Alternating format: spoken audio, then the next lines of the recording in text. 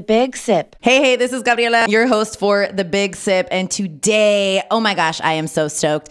This individual right here, it just does so much. He's author of Fruit in a Glass. He's also owner of Grapes and Sand Publishing. And he's a certified sommelier, which just ties into everything that he does with his writing work. He just has so many incredible stories to tell. And so I'm really excited to get to know a little bit more about him, sit from his cup, get you all to sit from his cup, and just dive into this incredible individual, Jayton Gunter. Welcome. Thank you. Thanks for inviting me. I'm very happy to be here. A little nervous. Oh, don't be nervous. No, we're drinking wine. We're talking about you. You're right. As he's repping his brand, Wino, right on his hat. I love it.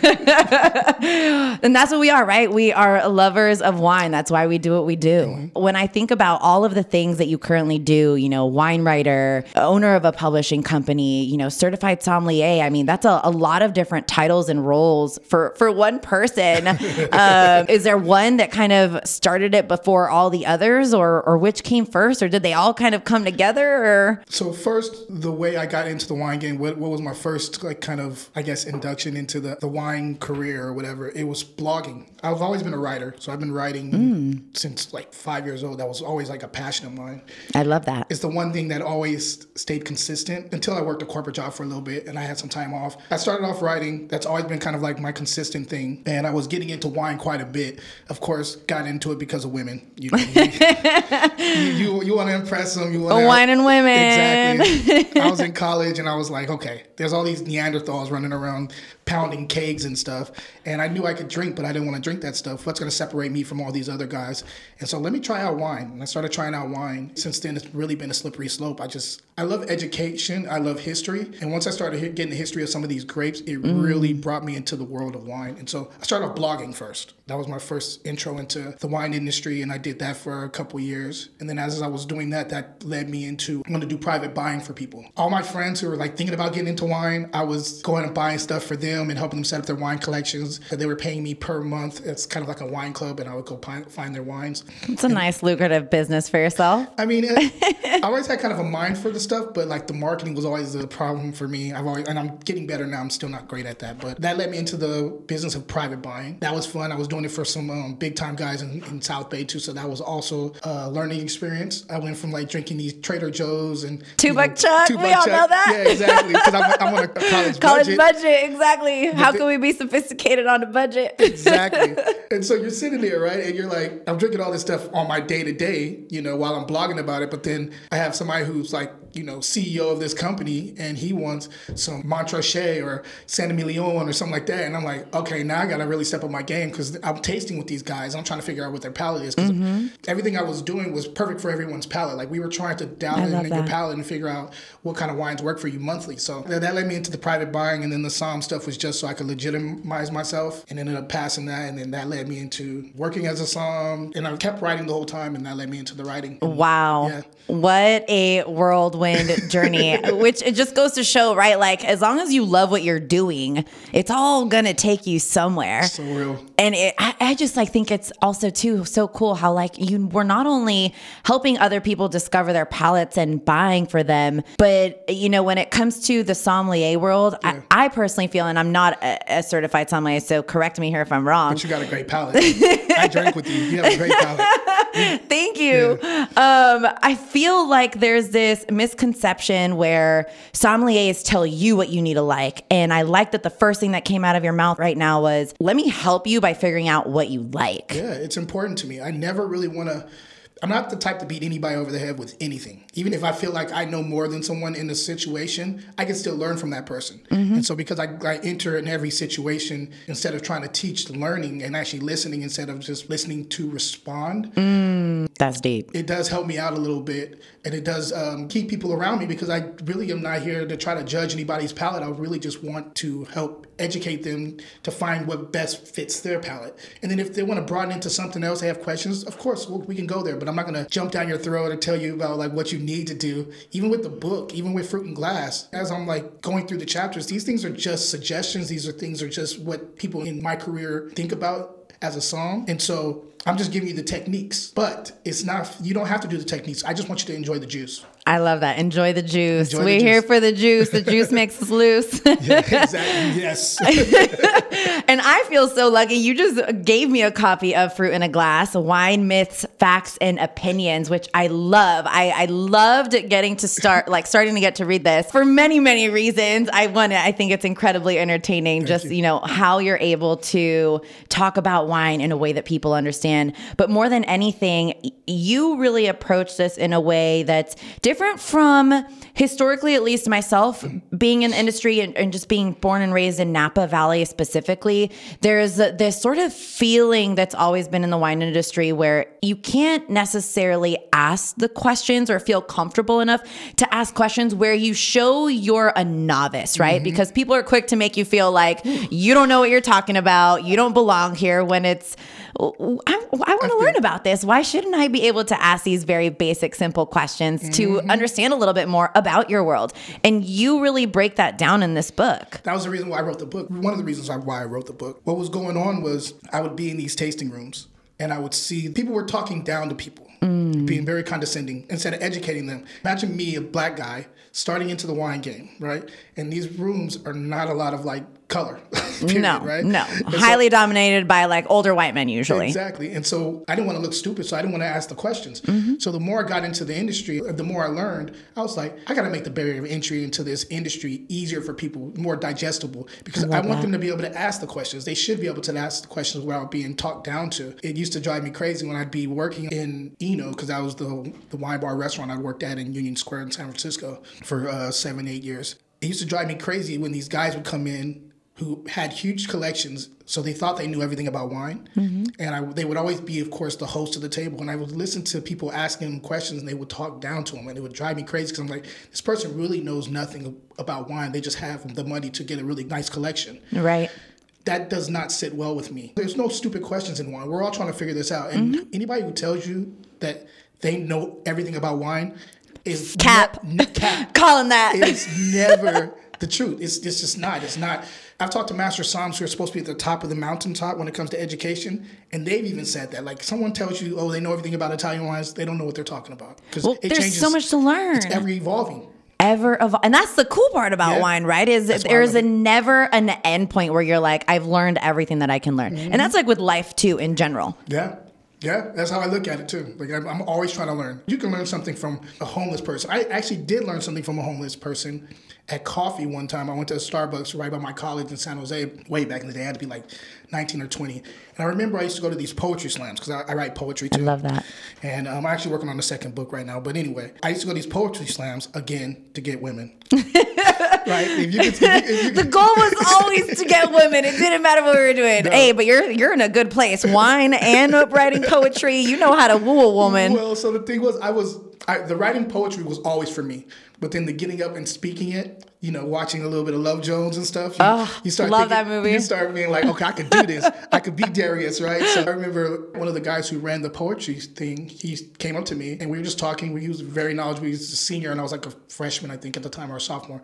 And I used to look up to the guy because the guy could write his ass off. He basically told me, he said, yo, no matter what in life, one thing I could tell you, you can learn from anybody. And when he said that, okay, I'm like, okay, that's cool. That's in one ear and out the other ear. I was sitting at Starbucks probably about a week later, and I'm chilling. You know, I'm having a good time. I'm writing poetry at the time because I used to do that. That was like my people watching. Your zone. That was my zone. I'm people watching. Got a little coffee. I got a little bit of wine in my bag that I pour into like a little teacup that I can sip out of while I'm writing because it's part of my process. And this homeless guy sits next to me, and he just starts talking. And people are just like not wanting to talk to him. And I'm just sitting there, you know, still writing, whatever. Not moving away from him like a lot of people were. And he said something like, hey, kid. And I was like, you're talking to me? He's like, yeah, I'm talking to you. And he says, love is the most important thing in life. And when you find it, don't let it go. And there are going to be trials and tribulations put in front of you that makes you want to run away from love. Don't let it happen. Take it from me. And then he got up and walked away. Way to make an exit mic drop, right? I was sitting there like, and I remember you're like, what just happened? I really was. I was sitting there like, okay. And then I started thinking about it. And I had stopped writing because I was just trying to kind of internalize what he said. And I said, I'm going to take that little tidbit. And I wrote it down. And I've always looked at it. I always go back to it every once in a while and stuff. And me and my lady been together we're going on 14 years this year. Oh my gosh. Yes. So it's like, it's really like one of those things where you're like trials and tribulations, but we here. We here. We still here. We still standing, and we're still very much in love. So it's it's good. It's good. I love that. That is such a beautiful story. And you're not wrong. We can learn from absolutely everybody around us. And sometimes being open to just having conversations with any person who's around you, whether it be about wine, whether it be about love, whatever it's going to be about, we can all absorb and learn from one another. Yes. And one of the things that I love about Fruit in a Glass, just from, I need to finish this book, and I already know I'm excited. I'm like not a halfway through, maybe a third of the way through. So now that I got the hard copy, it's going to be a lot easier to finish. It's hard to read those computer screens. No, but this is so great. One of the things that I really appreciated about the way that you frame this book, again, you know, you're here to talk about wine, about the fruit that's in the glass, but you do it in a way that's understandable. And how you do that is by relating wine to something that we all experience, which is relationships. Yeah. Where did those two connections come from? How did you decide to merge those two worlds together to talk about wine? Or what made you think about relationships when it comes to wine? This is going to be, and people are going to call cap on this, but this is the God's honest truth. When we were in college, right, I had two groups of friends. I had my friends that were from my dorm, and those are like my brothers. I'm still tight with most of them today. And those are my domino buddies. We play bones all the time. And then I had my other crew that were a bunch of artists, not so always great with the ladies. And, you know, and so what happened was I was always comfortable around women because I had a lot of female friends. Like, and we just, I mean, we could talk about anything. And I don't judge people. So they kept me around. They wanted a guy's perspective a lot of times. So the guys were actually really good at, this is going to sound funny. I'm excited. Talking to women. The other guy said, you guys are going to be our counsel. And so literally it was 4 or 5 of us. One would rotate in and out when he was around. And all the guys who were friends with us that were kind of like not good with women, they were like, yo, we need to call a council meeting. I'm having a problem with this situation. Or I don't know how to approach this girl. Or like when it came to relationships? Yes. I love that you had a soundboard though to begin with. It was so funny. Like it's unbelievable. Like we still talk to each other. And like every once in a while, one of them will walk up to me and be like, yo, Godfather. Like, bro, I'm not...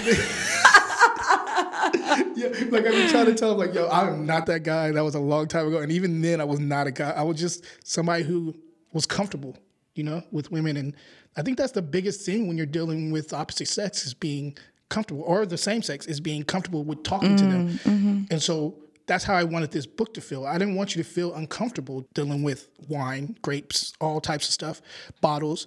I wanted you to feel comfortable to ask them any question, to be able to listen to what it says back to you and then respond, you know? Absolutely. And I think that's, again, part of the entire conversation when it comes to how do we welcome in more people into the community of wine? And it's making it approachable. Like wine isn't supposed to be this like huge cerebral thing. It's supposed to be something that we can all enjoy, share a glass over. I mean, you take a look at, you know, other countries, they use wine as a moment during a dinner table to connect and to say like, how was your day? And you have these like shared memories and beautiful experiences. And it's supposed to be something positive, not something that makes you feel gross about yourself or that turns you away. I mean, that's not how we want to approach it. So I love that you used relationships as this sort of metaphor to attack wine and understanding wine. And I think that's something that can really hit home with a lot of people. Yeah. I just knew that was the connective tissue. I just knew that because that's how I write anyway. I've always been about like understanding relationships with people, friends, family, love relationships, the significant other relationships, marriage, all that stuff. I like learning about those kind of things and understanding what makes one tick. Because my parents have been married for 41 years. Oh my gosh. And it's crazy. It's kind of lightweight nasty to us because they're so open with how much they love each other. No, I love it. And me and my brother be like, can you guys take that somewhere else? Like me and my brother's like, come on, man. Like they do this thing where every time they enter a room and they see each other, they walk up to each other before they say anything and they give each other like 3 kisses every single time. And I just be feeling like, y'all ain't done with that yet. But are you trying to be done with that? Is your lady trying to be done with that? Probably not. Exactly. So like now I'm older and I could take myself back out of that situation of being their son and seeing it and be like, yeah, that's a beautiful thing. But at the time, as I was growing up, I was like, ugh. And me and my brothers were like, can y'all stop? They hold hands everywhere. They go date nights. And they're very much in love. It sounds like it's a beautiful thing. It is. It does. It really is. I'm curious to know if the poetry that you said you started writing since you were a kid. Where did that get inspired from? And what were you really talking about? What was much of your poetry stemming from? Was it from love and all of these, examples that you were seeing around you? Or how did that really catapult you into a lot of what you do right now in your present career? That is a really good question. What happened was I was considered a very serious kid. My mother used to say this all the time. She's like, those marks, like when you're thinking too hard, those two little crinkles in between your eyes are going to stay there permanently because that's all the look you always give. And I used to tell her, I was like, well, I have a lot to think about. It's like, you're a child. You don't have a lot to think about. But I was always like in my head, like trying to understand things. And I felt like I couldn't get it out anywhere. I didn't think anybody understood me, which people, they just don't. No one really understands who you are totally. Right. No matter who you are. And so because I started to recognize that, I was like, where am I going to get this out? Because I'm angry. I'm sad about certain things. I want to be happy about certain things. So how do I get it out? And writing poetry was the way I did it. And then I found out women like that too. So I was like, oh, cool. When I got in high school, I could start like redirecting a little bit towards them. And then I watched Love Jones. I was really like, okay, let's go. He keeps referencing Love Jones. It's like one of my favorite movies. Of all time. Oh my gosh. It's in my top 5 of all time. Oh, 100%. 100%. I've seen that movie so many times. It's disgusting how many times I've seen that movie. And I used to use it as a move when I was like dating. If I had 3 dates with a lady, by the 3rd date, I would. We were watching Love Jones just so you can know what's up. Well, I want to know if like how her take was, because that would let me know if I want to go further with anything. Like that was kind of my bar. Like, are you really into Love Jones? Okay, cool. We can rock a little bit longer. If you're not, yo, it was fun. Yo, you got a couple dinners out of it. We had great conversation.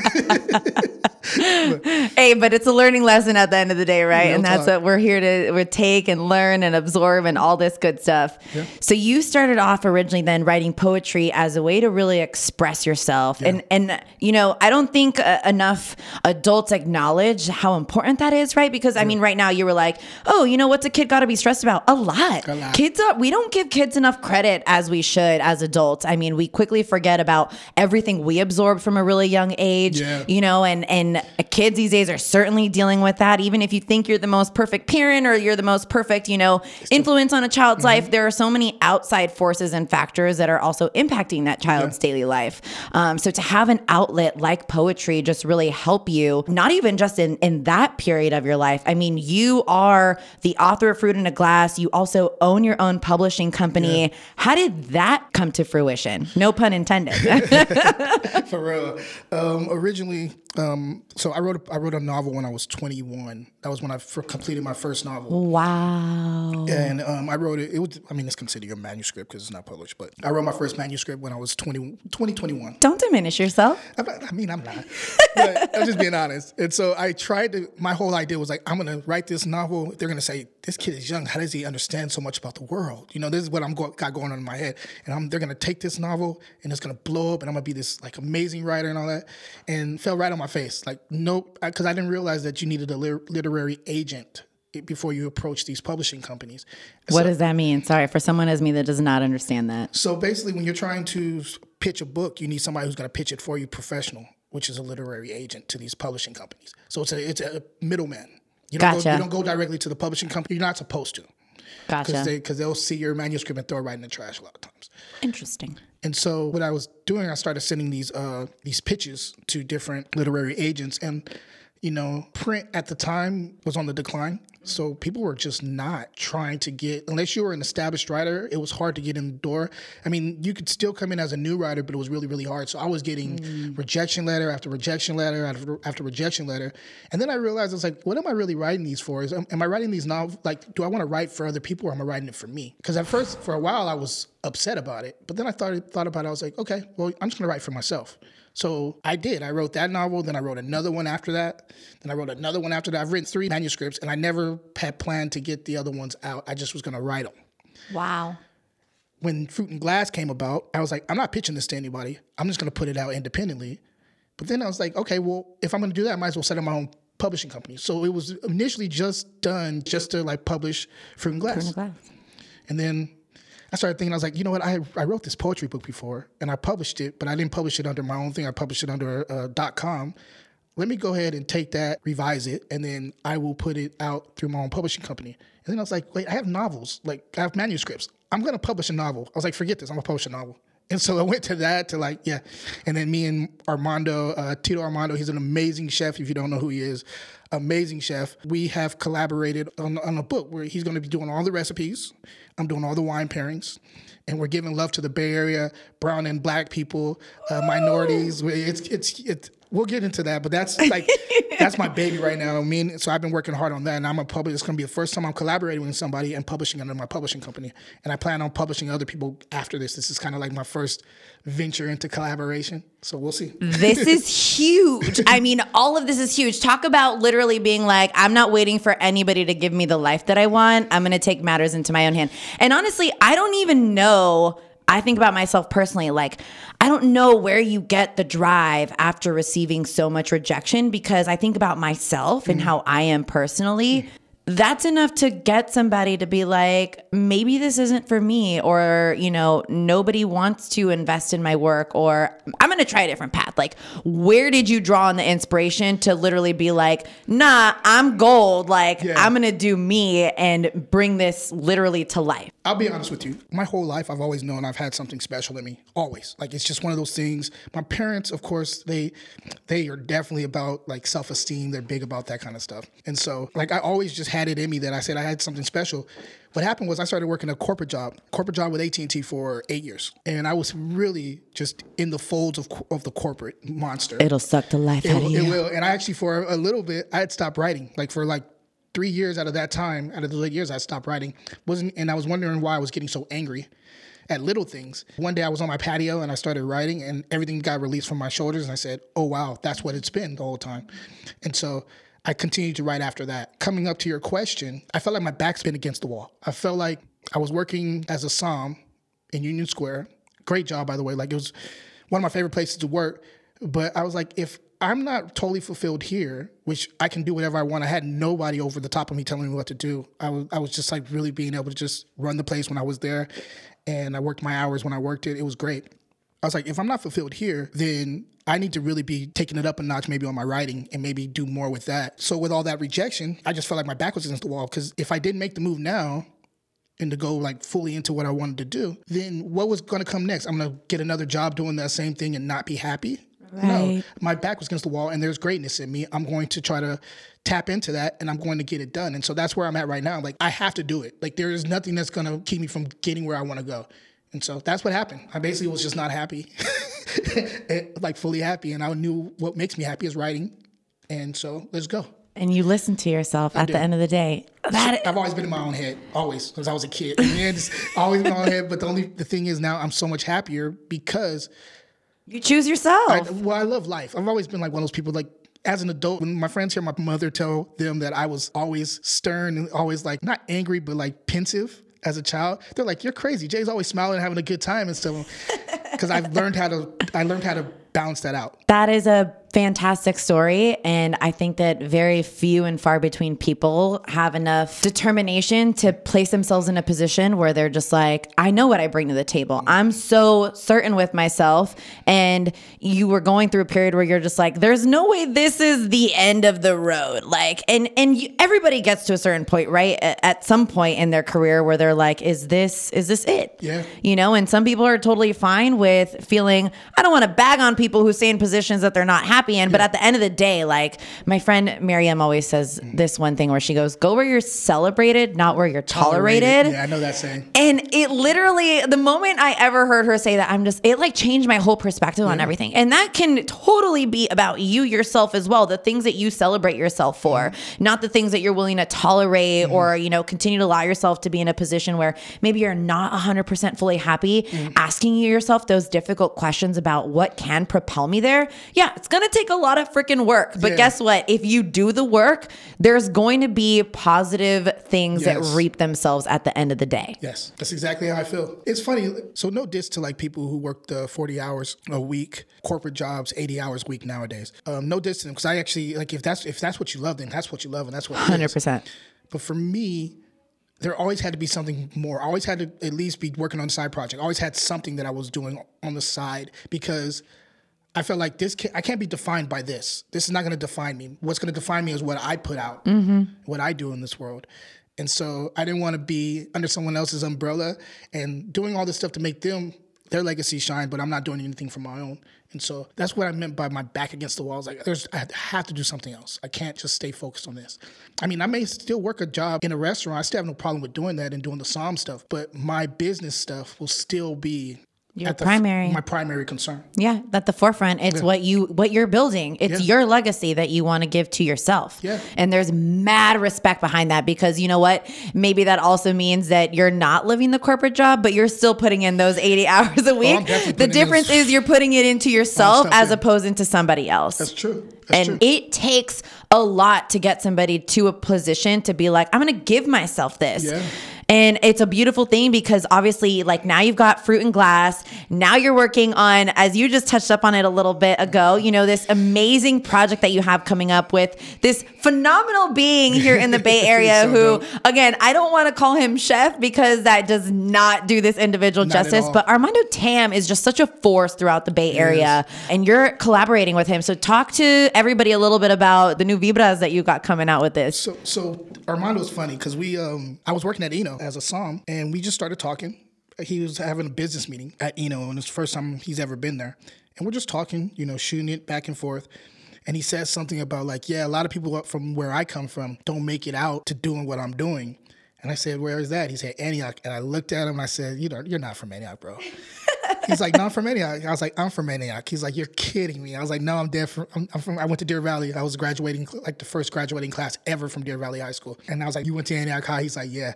And he's like, I played ball. I said, I played basketball too in high school. And then so we just connected with that. And that led us into like, you know, exchanging information. And I would see what he was doing online. And I'd always be like in the background, like, yo, DM, like, yo, that was dope. Keep on going, bro. Like we was always supporting each other. He'd do the same thing for me. And I went to one of his events and I had a great time. And fast forward, he wants to interview me for something, one of his platforms. And I'm like, cool. We're having a great conversation. And in the interview, he's like, let's talk offline about this publishing house that you're talking about, this publishing company. And I said, all right. And so when we got off, he started talking to me about wanting to do a cookbook. And the funny thing is I wanted to do a cookbook about 2 years prior to that with a chef, but it didn't work out. So I was like, okay, this would be cool. But right now I'm not in the place to have anybody else as a partner or anything to publish anybody else's works. And he talked me into like just doing like a real cool partnership with it. And I said, okay, I'm on board. Let's go. And it's been wonderful, man. You give the guy a deadline, he gets it done. He's a hard worker, and he's one of those guys who's bi-coastal, so he's all over the place. It's really hard for him to, it should be hard for him to actually get stuff done, but he knocks it out. I'm always blown away. I'm like, yo, you just flew in from a work trip and if someone tells you, hey, yo, I got this opportunity. And he's like, okay, cool, I'm on my way. And I'm like, what do you mean? Don't you want to relax first? Consummate businessman and Renaissance man. Like the guy is just salsa dances too. I mean, come on. It just goes to show like he's truly like let's make sure that the culture, that brown and black people have a place in this industry across multiple different fields so that we can really uplift each other. And I think what y'all are about to do with this collaboration, I mean, it makes sense, right? He's bringing the food. You're highlighting foods of different cultures and backgrounds. We're not talking about your regular, French cuisine. We're paying the steak and keb. No. We've seen that. It's, it's out there. We don't want to mimic the same thing that's already out there. Y'all are doing something new. Yeah, it's fun. The process, I mean, think about it, right? Like you have this amazing chef cooking great food and I get to sit there and taste it and try wines with it. It's like, that's hard work. No, it's not. The hard work is the organizing and the publishing side of it and organizing it and getting it to a designer, a book designer, and then also getting it to a couple editors and then going back and fixing it and then publishing, like printing it and then publishing it. So that's the hard part. But the other part where we're just kicking it and eating great food and drinking great wine and listening to great music and having amazing conversations about the future. Yo, I could do that every day. Yeah. And it's the conversations for me. That's where my heart always feels the most fulfilled, right? It's just because that's literally how you and I met. Yeah. That's literally how we met. And I was like, it's the conversations. And at the same time, like you said, you know what? There's other work that's going to happen later on down the road once you start putting it all together. But the coolest thing about this is the impact that it's going to make on the culture once it's out.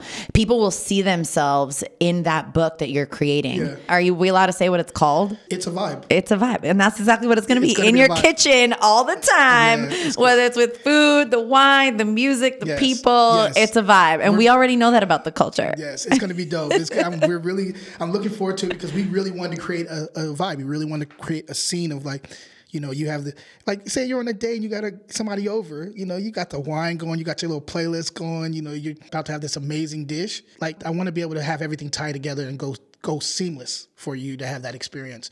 And so it's a Vibe by Armando and Jayton. And yeah, I'm looking forward to doing that, man. This has been great. I'm hoping to get it published by the end of the year. That's an amazing goal. And I have no doubt in my mind that you guys will be able to accomplish that together. And I can't wait to literally go out and buy. That's going to be the best.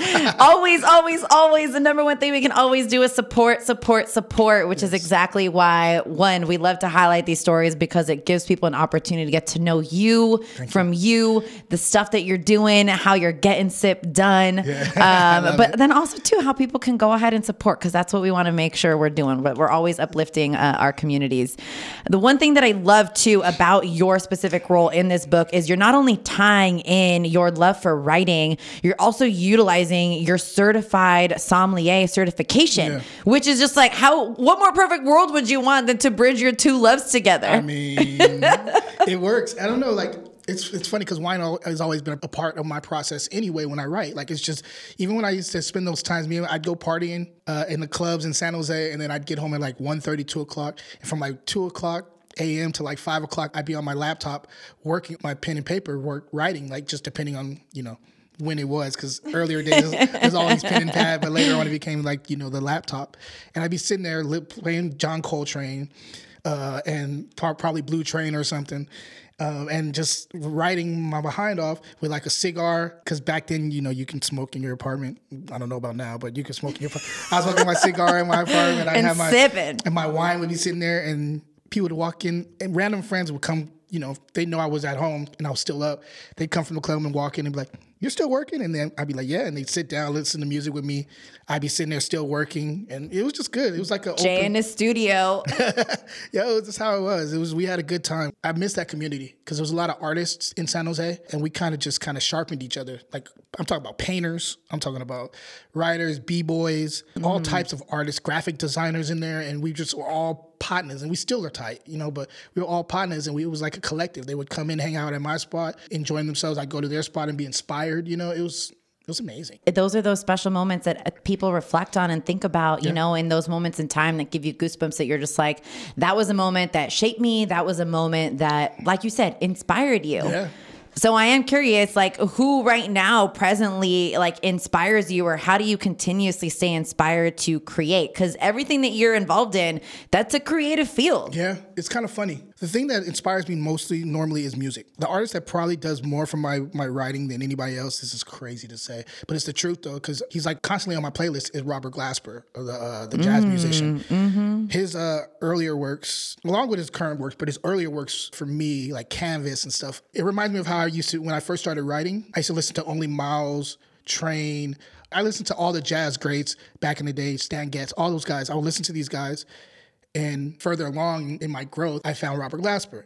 And my ear is kind of musically inclined. I can't play anything. I've never tried to, so maybe I can, but can't play anything. And I think my ear is very musically inclined. So I would listen to something that he was doing on the keys, and then I would be like, I'd play this next, and he'd play that note. Or I'd do this next, and he'd do that.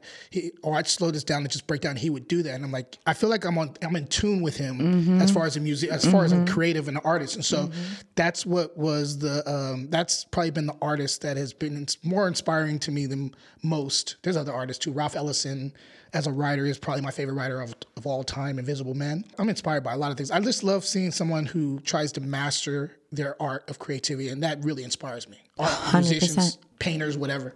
100%. And you then become a reflection of your inspirations, and then someone gets inspired by you and everything else that comes from that. And it's a beautiful cycle. It's like this. When I see someone else doing their work and they're doing it at the top level, I'm like, okay, whatever this piece I'm working on is going to be at the top level. For example, there's this album, Black Star album. It's their only real album together. They're working on one right now. I think they're going to be releasing it soon. New York group. Talib Kweli, Mos Def, right? Yazin Bey now, Mos Def is. that album, that hip hop album, was always been like one of my biggest inspirations. And so to even a point that this next poetry book that I'm going to be publishing, hopefully by the end of this year, beginning of next year, is directly a reflection of the mindset I was at back then and how I am now as far as the Black experience in America. And I normally, for me, I've been quiet about a lot of this stuff. Like you'll hear it in some of my poetry or some other stuff, but this is going to be a direct reflection of how I feel from the time that I was really getting into my Black power bag, like early in my life in college, because most of us in college are very much, everybody, all of us are outspoken then. But then like to now being 40 years old and how the world is right now and how much has changed and what I think hasn't changed, I'm putting that all in this book. So I'm super excited. I'm not going to tell you the title yet, but it is something that's going to be tied into that album. And yeah, I think it's going to be dope. I'm excited. Whether it does well or not, I don't even care. It's raw and true, and it's going to be, for me, it's just to get it out, it's going to be dope. And that's passion right there. When you're just like, I'm not even doing this for sales. I'm doing this because this work just needs to come out of me and I need to put it out there. And that's something that's even 10 times more beautiful. Yeah. I'm so excited to read this, but I'm sure you're going to talk a lot about this. The poetry is going to reflect it. Yeah. But I am curious to know though, like the Black experience is something obviously in America that in the last year, everybody has been trying to dip into and understand and learn more about and try to understand, especially white allies or just white people in general. Anybody who's not Black has been trying to figure out more on like, what does that experience actually look like? Do you feel as though the wine industry, for example, has become more open, or how has that really shifted in terms of the Black experience in the industry and as a sommelier? Yeah, you're right. Because I don't feel like I've met too many Black sommeliers. So like that's a badass achievement. Yeah, I mean, at first I was just like, I just want to be known as a regular. And that's I think I was like, nah, y'all need to know I'm Black. Y'all need to know that I wear this with pride. You need to know what's up. But no, so basically the cool thing about like the way this industry is moving, I'm really noticing now. Like I'm really noticing a trend to more of a skin toned people, like like us kindred color lines. I'm noticing more gravitation towards the wine industry, and specifically being in Eno. I remember when I started working there was only like mostly 40 to 50 to 60-year-old people of white descent coming in and ordering stuff, and I'd rarely see like a Black person come in there. By the time we closed up, because we closed down for the Rona, 2020, exactly. That shall not be spoken. It killed everything, right? But so we closed down for that. Like leading up to that, we had regulars, brown, Black, Asian. Like it was really cool to see like all colors of the rainbow coming through to Eno, understanding that it was not an environment that was, I guess, pretentious. More of like, come in, chill, relax. We're going to tell you about the wine. If you want to hear more, we'll tell you more. But if you don't, just chill and relax and enjoy the juice. That's exactly what the motto was of Eno. My homegirl, Erica, she was, we kind of called her our conscience at the place because she's the only person that's been there as long as I have. We both helped open the place up. And she, like, if anybody was not reflecting the spirit of Eno, she'd let you know. And she's like the sweetest person. She's not a mean person at all, but because this was like her baby, just like this was like my baby, she was like the conscience of the place. So, and me and her still talk weekly. That's my homie. Like whether we work together or not, that's my partner. She's like a sister to me, but she's so funny. She'd be like, I don't like this person's attitude today. I'm gonna go talk to them. And I'm like, Erica, no, Jay. I'm gonna go talk to them. I'm like, all right, Erica, do your thing, girl. No, but like, it's so true. I mean, you both must have been protective about that. And I hope that you acknowledge too, just listening to you speak about that and how so many people started to feel like there was community there, that you acknowledge because that was her baby and your baby. Yeah. That's a direct reflection off of the energy and environment that you wanted to create. Yeah. And that is the world that you're continuously looking to create through your writing, through being a certified sommelier, when you work on projects, whether that be with Armando Tam or, other amazing chefs out there. Everything is reflective of the world that you're trying to essentially inspire in other people. And in this incoming generation, that's a beautiful thing to look up to. It's real. I really, really want for people to understand that this world of wine is not that small. It's big enough to include all of us. And even going into the wine, like, these little tasting rooms and stuff, you've been in those. It really is dominated by more Caucasians. And to see more Black people in it, to go online to Instagram and see these fests, like these things. Wine and Culture Fest. Yeah, Wine and Culture Fest. These things that are for minorities, by minorities. It's beautiful because I never knew this world even existed until I got into Instagram and I started seeing all these 100%. black somms and all these black wine professionals and winemakers. I knew about some winemakers, but the other stuff, the sales stuff, I didn't know. Distributors, I'm tight with a bunch of people now all over the nation. And I had no idea, and this is over years, but I'm tight with them as far as the wine industry. We ask each other questions, DM each other questions about certain varietals and stuff and where they can pick up something. It's really cool, man, for once. No, but you're right. There is a shift right now, and there's been a shift in the last year. And, especially for me being born and raised here, you didn't hear about fests that were happening, globally or around the nation that were dedicated, produced, put on by and for people of color. And to know that there are so many people now that are solely focused on making sure there is a voice, there is a space, that gets me so excited. Wine and Culture Fest, which is happening, so dope. How do you feel about literally being in a list as Somm of the Year? What was that like to just know, one, you were nominated, two, you made it in the top 5, and you're in company and in community with other amazing sommeliers. What is that emotion like? First of all, shout out to Wine and Culture Fest, right? The thing is, I had no idea. Shout out Hugh Society. Shout out to Hira Habibi. I love to hear. She actually is one of the first people that supported me. A lot of people were in the industry, and they of course, they drop me a line every once in a while, but she was reposting my stuff, and she would hit me up offline and ask me, she actually asked me to come out there to Atlanta to be part of their, they were doing some kind of event. And I couldn't afford that kind of stuff. But shout out to her. She's just always been a staple in this community and advocate. And I just have so much respect for her. But I had no idea. I was sitting there, and one of the people that really supports me, she basically put me in the responses. I was like, oh, thank you for doing that, but I didn't think anything of it. Thanks for the nomination. And then all of a sudden, I would say maybe about 3 weeks after that, they said I was nominated, and people were congratulating me, and I didn't know what was going on. I was at I think it was my nephew's birthday party. And I'm sitting there why am I getting congratulations from everybody? And I look it up, I'm like, oh, I got nominated. Why is my phone blowing up right now? Crazy, right? Again, I'm happy I'm there. I think it's an amazing feat to be nominated for anything. And then to get to the top five. Top five. It's really blown me away. It's amazing. It's amazing, the community. It's amazing to be in that class. I'm still kind of pinching myself to be honest with you, because I didn't expect this. I never expected to be in the class of some of these people who are amazing. Charles Springfield, he's another author. He's on the East Coast. He's my East Coast brother. As far as he's an author. He's been writing forever. He does the same thing I do, right? He's an amazing individual. He just interviewed me, and he's just an amazing individual. And being in that class to be considered a peer of his is just amazing to me. That's all I gotta say. This is so dope to me. I love that. And I love that you said that he interviewed you, because I can't even imagine how I would personally wrap my head around someone that I look up to, now wanting to know about me. I'd be like, what is happening right now? Yeah, for real. Oh yeah, and also shout out to Wines with Yali. Follow Wines with Yali on Instagram. She is the one who nominated me. Originally, I don't know who really nominated, but she's the one who put it in the notes or in the comments. And yes, thank you, Wines with Yali. She is a big supporter, and yeah, she's dope. I'm loving it. I'm digging that. Wines with Yali, make sure you are following along. I think you should also drop your handle if we're handing out handles right now. So all the handles. Most of the stuff you can find from me is under my own personal, which is Jayton Gunter, just Jayton Gunter, all one word, JATONGUNTER. But also my publishing company, Grapes and Sand Publishing. It's all one word, Grapes and Sand, PUB, so pub. On Instagram. And then if you want to check out any of my books, you can always go to grapesandsand.com. Let me just tell you about the name really quick. The reason I came up with Grapes Please and Sand. do, yes. It's so random, right? Why would you name it Grapes and Sand? Because you felt like it. Shoot, this is our business. What you mean?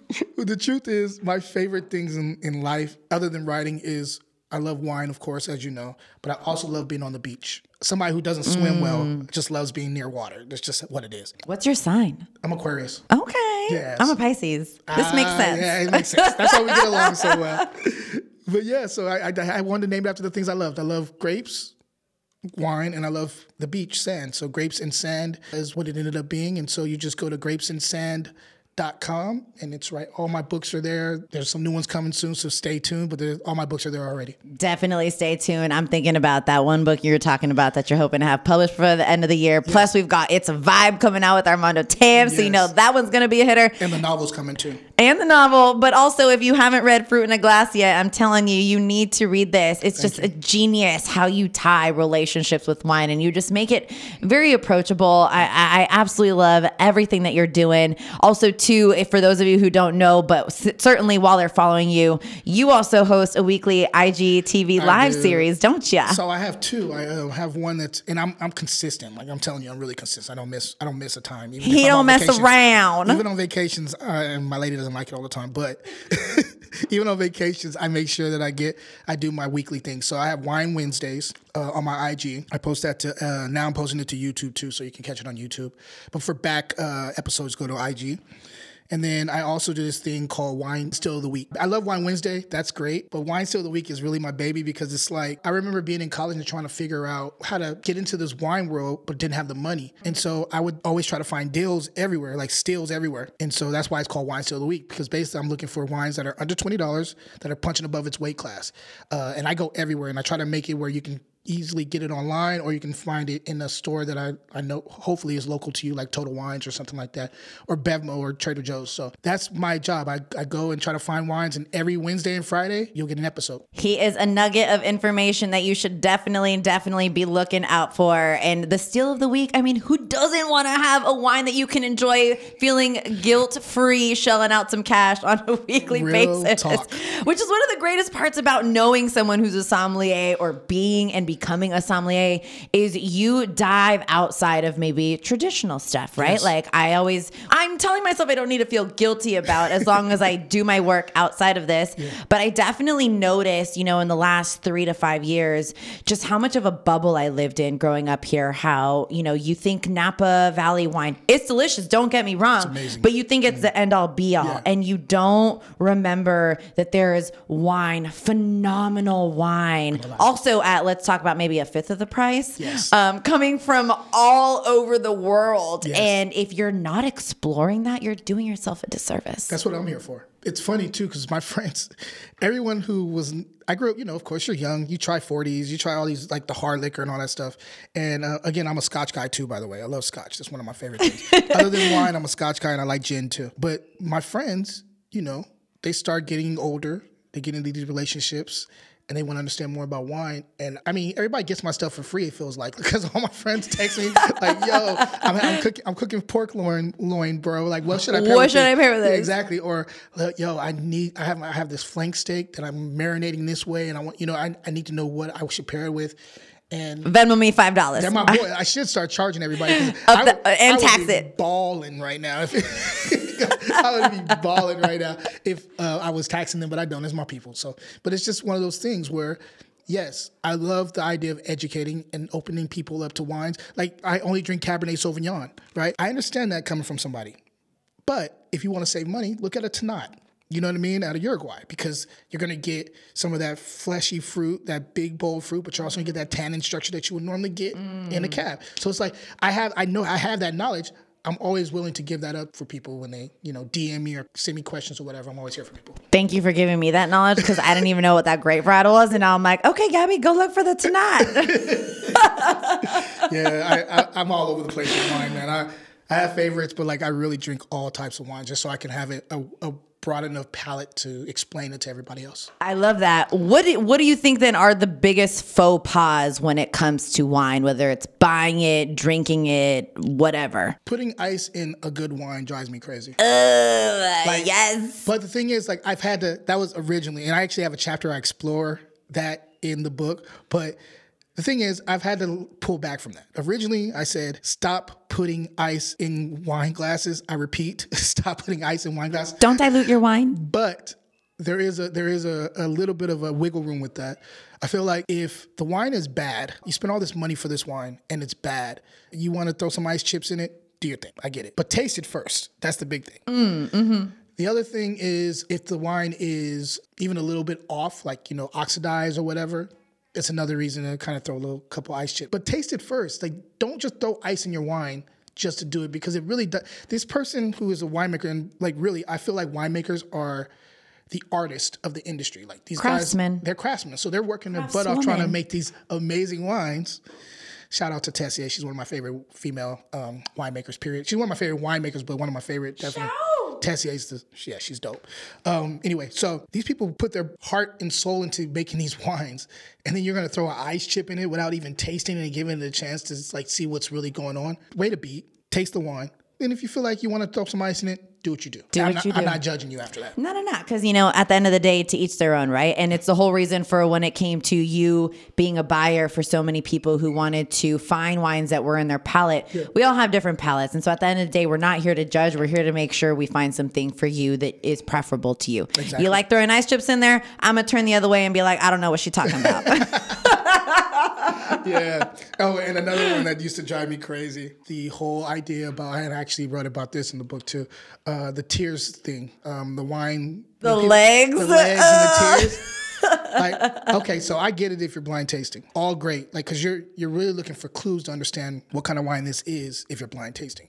So legs or tears, whatever you call it, in the glass, it helps to let you know the alcohol content, the viscosity, sugars, things like that, and it'll direct you to what the normal format is for a specific varietal. But when you say the legs on this wine are specifically beautiful, and that means this wine is gonna be amazing, based off of just looking at the legs in the glass, you don't know what you're talking about. Because that does not quantify quality. It just doesn't. It's something that is there for informational purposes only, but it's not there to define whether the wine is good or bad based off of how fine the legs are. Like, no. That's true. But I do think that a lot of the reason why we have that sort of mentality is because there was for a period of time where people didn't feel too comfortable asking questions about wine. And so they felt like you hear this one thing, you like cling on to it, right? And you're like, everywhere that I go now, I'm going to talk about these freaking legs and how beautiful and sexy they are. You're absolutely right. You see this with a lot of people in tasting rooms. And I think that's another reason why people refuse to ask more questions, because they feel like they ask a question and people look at them crazy. Like I remember one time, so I was in Monterey. Me and my lady go to Monterey a lot. It's just like a quick, beach area, either that or Capitola. He likes his sand. I like my sand. So it's like Capitola or Monterey are our two spots, right? We're in Monterey. We're at a tasting room. And this guy saying he called a Meritage. And the guy ripped, he's like, it's not called Meritage. And I'm sitting in the tasting room, I'm watching this unfold. And the guy was so snooty. The guy who was working there was so, it's not called Meritage. It's called Meritage, like heritage. Like that's some French way of saying it. They're trying to make it bigger than it is. It's supposed to be Meritage. I'm sitting there like, bro, you don't gotta be like this. Like that's pretentious, like to another level for me. And I don't deal with that. It's not my thing. So that I remember watching that, I was like, I can't. No, I mean, how is this person's never gonna even want to open their mouth ever again the next time they're wine tasting? Ever again. Yeah.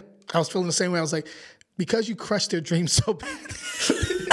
You put your nose up in the air and like look down at them like a disapproving mom. Yeah, that's not okay. No. We're trying to learn. We're all trying to learn. We are all trying to learn. In your experience, I am curious to know, what is your two things that I'm curious to know about. One, what do you think is the most underrated wine that you've ever tried? Okay. And the second, what is your favorite wine memory, or the thing that just left this lasting impression on you throughout your journey as a sommelier? So the first question was something... The most underrated. Underrated grape? Or most underrated wine that you've ever tried.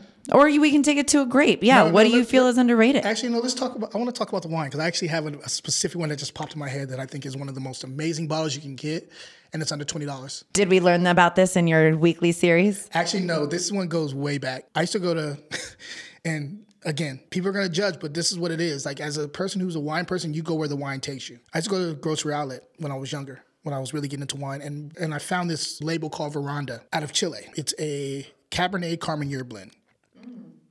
Normally 50-50. They disappeared for a while. The first vintage I tasted was 2004. It was one of the best wines I've ever tasted in my life. Like, I'm not even joking. The balance, the fruit, the tannin structure, the length of finish, everything about this wine was amazing. And then what happened was they stopped selling it at grocery outlets. So I'm looking for it everywhere, and I couldn't afford the regular price for it. And I finally found a 2007 when I get like later on, like years later, I found a 2007. Still amazing wine. I just found out probably about a year and a half ago they're carrying it at Total Wines now.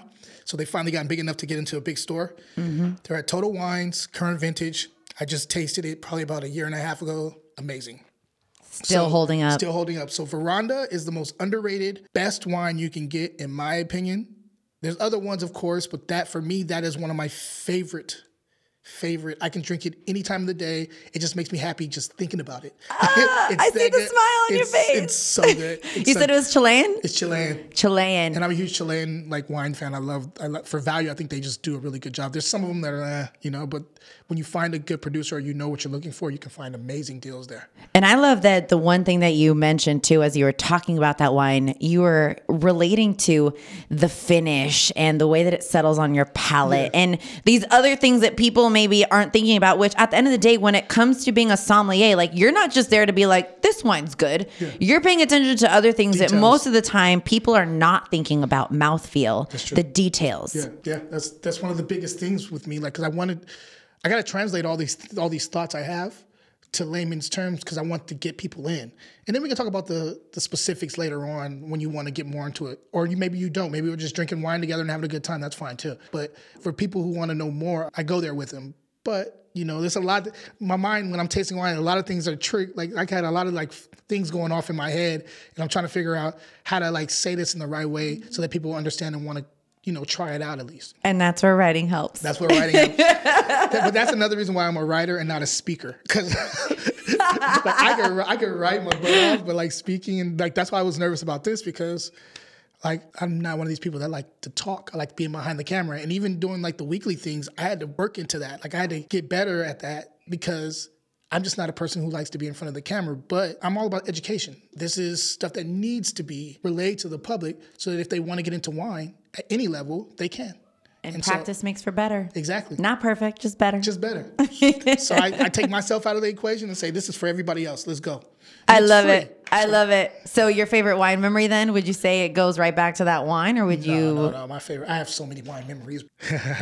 So it's good when he goes. I'll try to make this really quick. I used to do like a little consulting with this restaurant called Michi's. It's a sushi spot and it's really, really well known in the South Bay in Campbell, California. So I used to help them out do pairing lists. They would pair up with like one of the local wineries in Gilroy, and they would have these like coursed out food and wine pairings. And so they would call me in to help out with the wine part, along with two amazing women that are like great wine people. We work together and try to knock out like an 8-course menu or whatever. And so went to this place called Jason Stevens in Gilroy. He's gonna kill me for this. I love Jason. Jason is amazing. He makes amazing wines. His Merlot is one of the better Merlots I've had in it's probably the best I've had in Gilroy. It's one of the better Merlots I've had, period. That's saying a lot. It's really, really good. It's top tier. And along with his other stuff, he makes amazing wines. And his wife now is making great wines too. We're in there. We're having a good time. We're done with the coursed out menu. We went to the cellar. We're drinking wine there. We're hanging out. And then Jason comes around everybody and says, you guys, and it's starting to get dark, right? So you can't really see anything because it's in the middle of Gilroy. And when it gets dark in the vineyards, it gets dark. Right? It's just all land and fields. Exactly. And so he's like, hey, Jay, who wants to come with me on a tour of the grounds? And he has his little golf cart. So he's like, Jay, you want to come? And I was like, okay, I'll come. So he's like, you sit next to me. Everybody else is going to sit behind. The other two people are going to sit behind. And this guy proceeds to drive like a maniac through the vineyard late at night. We're all holding on for dear life. Like, and I'm talking about, I'm decked out. I look good, because I got to be suited and booted for this. I'm the sommelier, so I'm like looking good. I got to bring out the good clothes. Everybody else is dressed really nice. And he's just heckling, like laughing like a crazy person. And I'm trying to like, what's going on? I'm holding on for dear life. Am I surviving this? And then all of a sudden he's driving up a hill. And I'm like, Jason, I was like, where are we going? He's like, don't worry about it. Let's just have some fun. And he goes up this hill. And all of a sudden he gets to the top and just drives down with this golf cart. We drive through a creek. Through the creek. I get drenched. So your drip is now in drip. So I'm fully clothed. Like I got all these like nice clothes on. Everything is drenched. Everybody else behind me is drenched. He's cackling like crazy.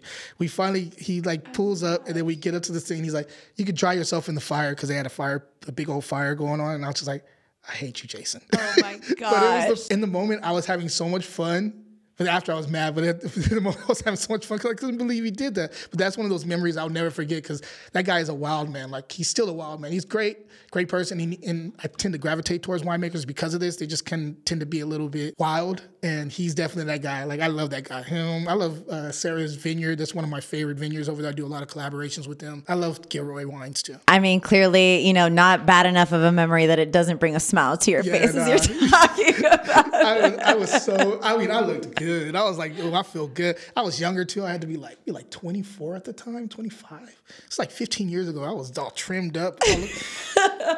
Man. I love this. I almost don't even want this session to end. I'm like, how much more time do we have? I've kept you here far too long. It's all good. But literally, this has been such a beautiful experience just getting here, getting to talk with you, learning a little bit about everything that you're doing, as an artist, as a sommelier, as an author. I truly hope you know just how much you shine. And I know you do because you said, I've always felt something in me that I knew was great, and you're doing it. And I just can't wait to keep watching it unfold. And I hope so many other people tap in and watch it unfold. What is the best way that they can support you? If you can drop your handles again one more time. Yes, no problem. It's again, Instagram is where all my shows go regardless. You're going to catch me on YouTube, but Instagram's the main one. Jayton Gunter, all one word, JATONGUNTER. And then also my business one, where all my books are, Grapes and Sand Pub, all one word, GRAPESANDSANDPUB. And then if you want to go to the website and buy any of my books, you can go to grapesandsand.com. And then also I have merch too. So, which is really cool. I have this thing called like Black Wino, Brown Wino, hats, shirts, wino for people who just don't want to identify with either. And then fig stuff. And so just go check that out. It's on my Etsy, and you can go to Fruit and Glass Gear. You just type in Fruit and Glass Gear and you'll find it. Yeah. And you gonna love it.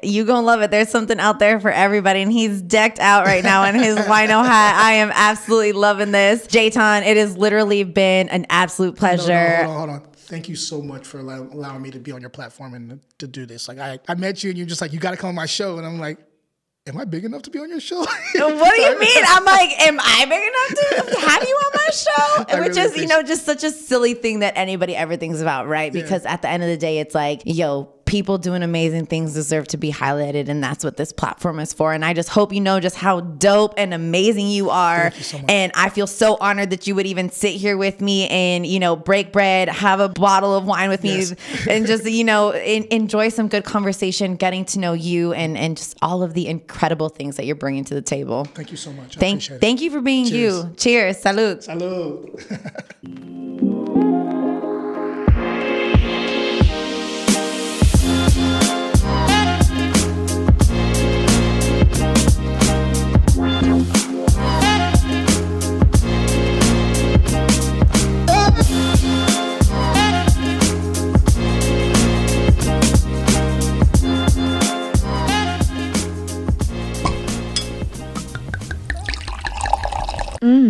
The Big Sip.